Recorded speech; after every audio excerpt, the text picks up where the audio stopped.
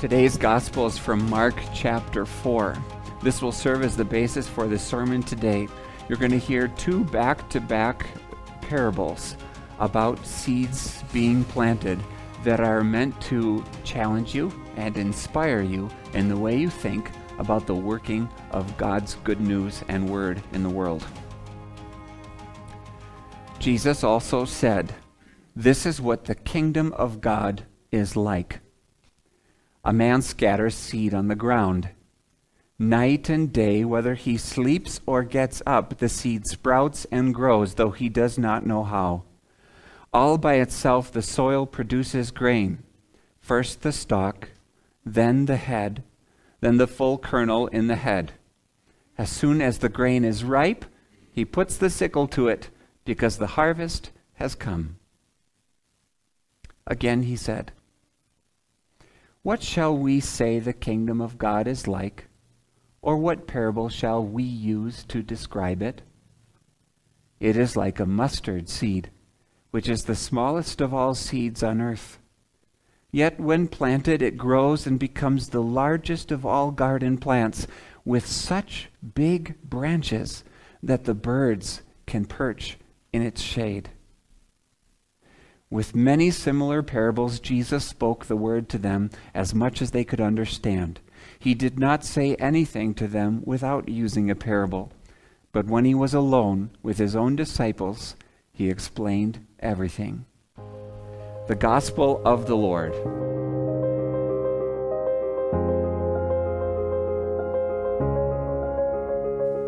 Dear family of believers, you who put your hope in Christ as an anchor for the soul, as a seed placed deep inside that it might take root and bear all of its fruits in your life, in the power of Jesus' name. God bless the word and the seed you get to hear this morning. There's a smile, I think, it's a guess, I'm reading between the lines, on Jesus' face when he speaks these parables. How do you know when someone's on their favorite topic? Maybe because they're always bringing it up, or they have this way of sort of gushing about it. How do you know when someone's really getting going? This is kind of what's fun about getting to know people and asking questions, and suddenly their face lights up, and their words just come gushing out. An experience they had or something that they get to do, and it just comes pouring out of them, right? And you can kind of catch their excitement and their joy and the passion that they have about something, like a hobby or whatever. That animated language and life is here in Scripture.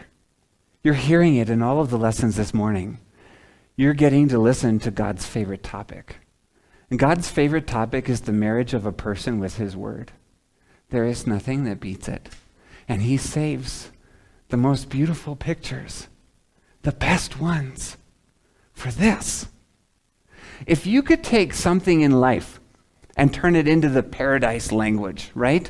If you could pick something that you get to do or experience in the world and say, you know what that was like? That was like a tree planted by streams of water. Yeah, that tree was so good. That spot was so great. Whatever it did prospers, and its leaves never withered. It was bearing its fruit in every season it was supposed to do, in all the right stuff, all the right places, everything just wonderful.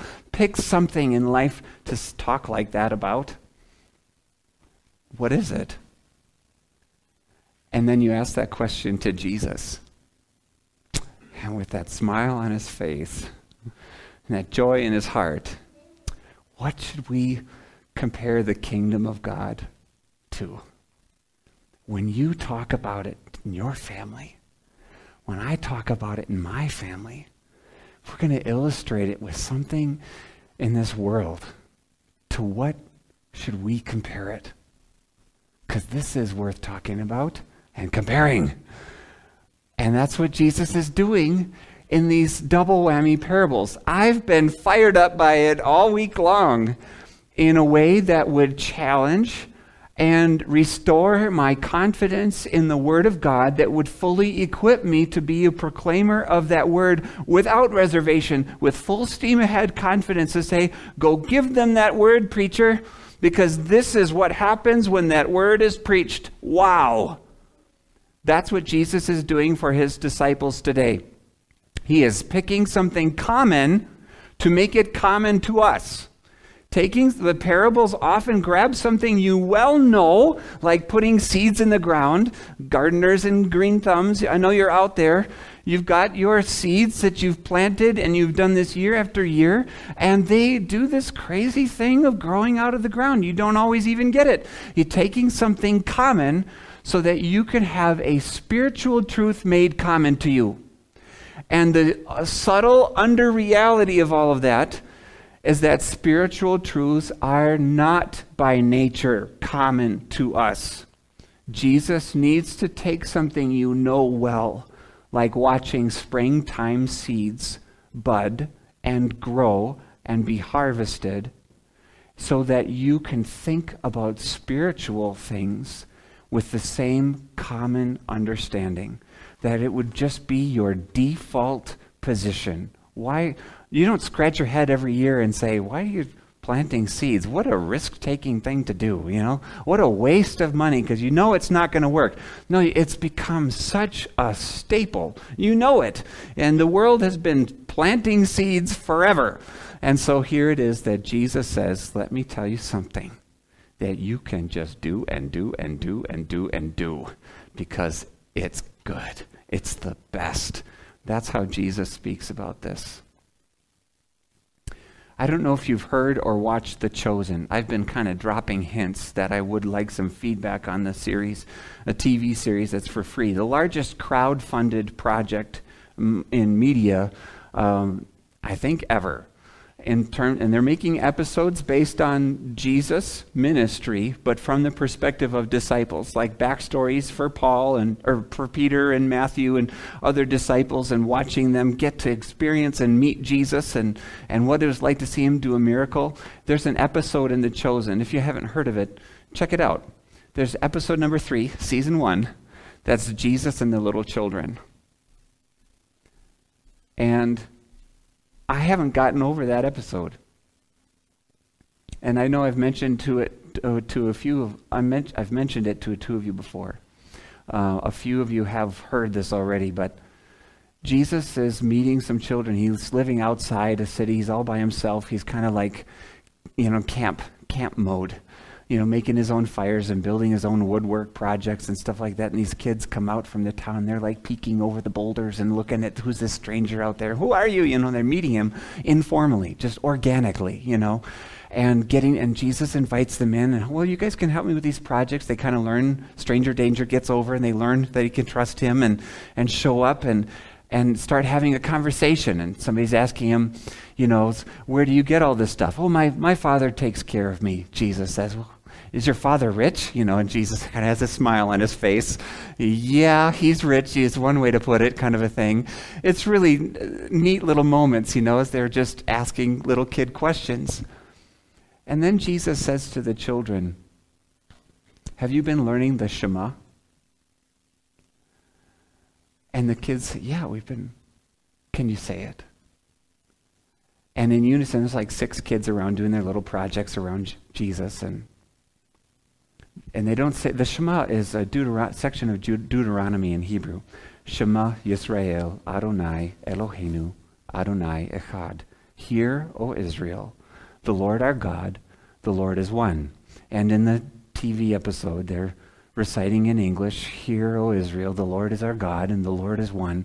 And they keep going, all 6 of them in unison, like watching your Sunday schoolers recite or sing to you on a Sunday morning. And you should see Jesus' face. He's looking at them for a little while, and then he's just looking at the ground, and his mouth opens. He's not all smiles. He's just sponging it all. Soaking in every little syllable that's coming out of the kids' lips as they're reciting his word to them. And then his lips start to move as he's got it memorized too.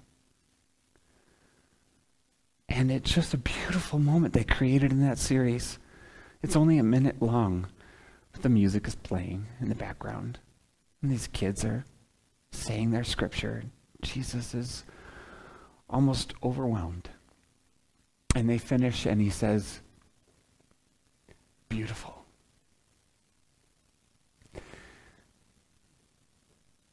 Can you see Jesus moving his lips when the scriptures are read to you?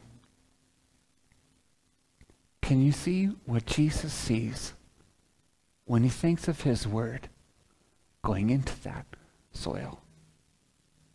It's so precious to him. How can I describe it? How can I describe it? He says, to what shall we compare it? And he's dealing with things that we need to learn. Things that, this will change the way you read the Bible for the rest of your life. Jesus knows it's going to shape and mold and give sight, a certain picture, a certain sight that you can never untangle or undo or get out of your eyeballs. He says, let me put this out there. It's like a farmer scattering his seed. He puts it in the ground. You know what he does after he puts it in the ground? He goes to bed and sleeps. And he gets up and he does other stuff. And that seed just like, how? He doesn't even know how. It grows and becomes this little shoot, this little stalk, and it gets its head, and it gets its full kernel in the head. And then when it's ready for the harvest, he shows up again, and he's back in the garden, and he puts a sickle to it, and wow, we got a harvest. It's this beautiful process. And it's so instructive for us to think of what the Word of God does on the heart. This is an experiential way for us to remember this is kind of what this is like. I don't really know how it works. Do you? I know that God has said, tell the people this. And I know that God has said, when you tell the people this, my Spirit is working on their hearts. And I can't the binoculars don't work right to say, oh, there's the Spirit. Look at that go. I can't necessarily see how it happens. But God is saying, Jesus is saying, farmer, go to bed. You just planted the seed. That's your job. I'll make it grow. Let me handle the how. You do the what. The whole emphasis is on the what. That the what is happening, even though you scratch your head saying, I don't know how. You ever had those moments with a sermon or in worship, and you're like, I don't really know yet how this applies to my life. Maybe you're still struggling with the what. But something happens later in that week, or maybe you have a follow-up conversation. Maybe we're on the phone together, and I say, remember that time I preached on this, or we had this in Bible class, and that passage came up, and it meant this, and it's like, oh, ding, that really meets this spot in my life. That little seed that was there, that was planted, can bear its fruit. And you have a devotional life, and you're reading a passage, and maybe you're kind of mulling it over, you're thinking about it, and something hits you later on. How did that happen? How did that happen? How did it go? Eric, we're celebrating this morning a year ago tomorrow. Your first time here. Here he is today. Still growing. How did it happen? I don't know. What did I do? I just shared the word. God did the rest. I was on the phone with Steve Pratt this week, one of our members. He has not been able to be around with COVID happening and given his life circumstances. And he said to me, I was away from church for years. For years I was away from church. And came back, and you know what happened? It's a part of me now. I really miss being with you all. But it's a part of me. I don't know the how. I don't see it with my eyes from A to Z. But I know that God is using it. And that's the point. You farmers don't always know the how. But you know that God is there with his word to do his work. And that's why it's a kingdom of God parable and not a kingdom of the farmers parable. This isn't your kingdom. It's not up to you. It doesn't depend on you. You don't have to understand all the things, have all the right words in order for this to work, in order for this to go. Oh, should I say anything to my neighbor? Should I don't? What if I don't have the perfect illustrations to teach my children this truth? How are they ever going to learn it? Don't throw your hands up in the air. Trust the seed and trust the real sower at work through his word. And he blesses it. The what? God blesses it. All the way to such a degree. Notice how this rounds out. Remember how the first parable ends? He says it gets it to the full grain and its full head. That from little on, from stalk to full grain, all these faith expressions are being given in their season. The kids talk about Jesus as their Savior, and you do in a different way, in different circumstances, but it's the same saving faith. It's the same plant. It's the same strength. It's the same God. And then, when you're done, in the kingdom of God, God knows when to bring out the sickle. I think this is a special moment Jesus has in this parable to talk to you about. I know when your teaching and your words and the fruits of your faith that I've put faith in your heart, God has prepared works in advance for you to do. Do you remember that passage? God has planned works and fruits in your life. And when he's done with your words and using you in your situation and your family and your fruits of faith and your encouragement and your love and your patience and your forgiveness that come pouring out from root up through the gospel, then he'll say, well done, good and faithful servant. Receive the crown of glory that will never fade away. And he'll come. He'll take you home when he's ready. And he shows up and brings out the sickle and celebrates the harvest in the kingdom of God.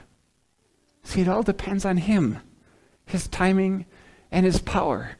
It takes our little puny thoughts and ways and minds and imagination and opens the door as wide as God can open it, as wide as an infinite God is, right? And just says, go use that word.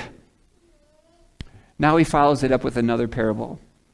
The second parable that he said was, what shall we say to describe the kingdom of God? It's like a mustard seed. That's the smallest of all the seeds on the earth. Well, that's the smallest one they would have known in the ancient Near East.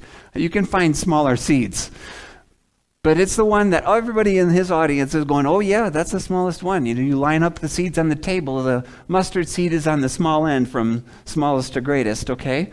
And he says it's the smallest of all those seeds on earth, but when planted, it grows and becomes the largest of all the plants, with such great branches the birds can perch in its shade.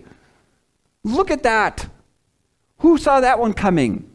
You go pick a seed. If you want a really big plant, pick a seed from the small. They're lined up on the table. Which one are you going to pick? From smallest to largest, which seed are you going to pick for the largest plant?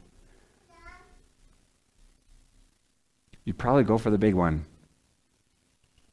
Why does Jesus call the work of the kingdom of God and the message of the gospel like the smallest seed?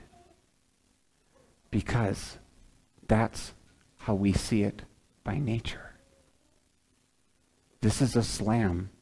The smallest seed is how it looks to us. The smallest seed is how small worship can be in your life compared to other things that are so important, like having a job and making money, having enough money, keeping that money, using that money, having friends, having lots of friends, having the right friends, being fun, being popular, having fun, having pleasure, all these other loves. Those are big seeds. Oh yeah, which one are you going to take to plant and get a really something nice for yourself? Grab the big seed. Grab the big seed, says the world. Grab the big seed. Of all the things you could do this week, there's a lot of big seeds calling for your attention. There's that little seed. It's like, yeah, devotion tomorrow? Do I really need it? It's just a little seed, right? Just a really, I went to church yesterday. It's just a little seed. Of all the things I need to do on a Monday to get ahead on this week, all the things I need to do the rest of the day besides church planning with my fellow members, I'd probably do something else. There's a lot of bigger seeds that call for your attention. This little small seed, the work of the gospel, what are we really going to accomplish anyway? It's just a small seed. Just a man dying on a cross. The foolishness of God that puts a curse on the wisdom of man. That's the same thing the word smallest is doing in this parable. It's putting a curse on your thinking of what a big seed really is. And it says, you know what? This is Jack and the Beanstalk. Got written all over it. This is a crazy seed. You never saw anything grow like this before. It's the smallest one that becomes the biggest growth. A curse upon my sense. A curse upon my reason. A curse upon my false loves. There is something we have from God that grows the biggest plant. Can I tell you about it? You see Jesus' face light up? Can I plant this seed? Can we have a devotion today? Can we put the Bible in the middle of the dining table and not over in the corner collecting dust? Can we have a devotion today? Because that's God's word. That grows a really big plant. That's better than any. I love Jack and the Beanstalk. Think of that thing shooting out of the ground. If you had that in your pocket, wouldn't you use it? Isn't your life changed by the parables that Jesus teaches? This is how you see it now.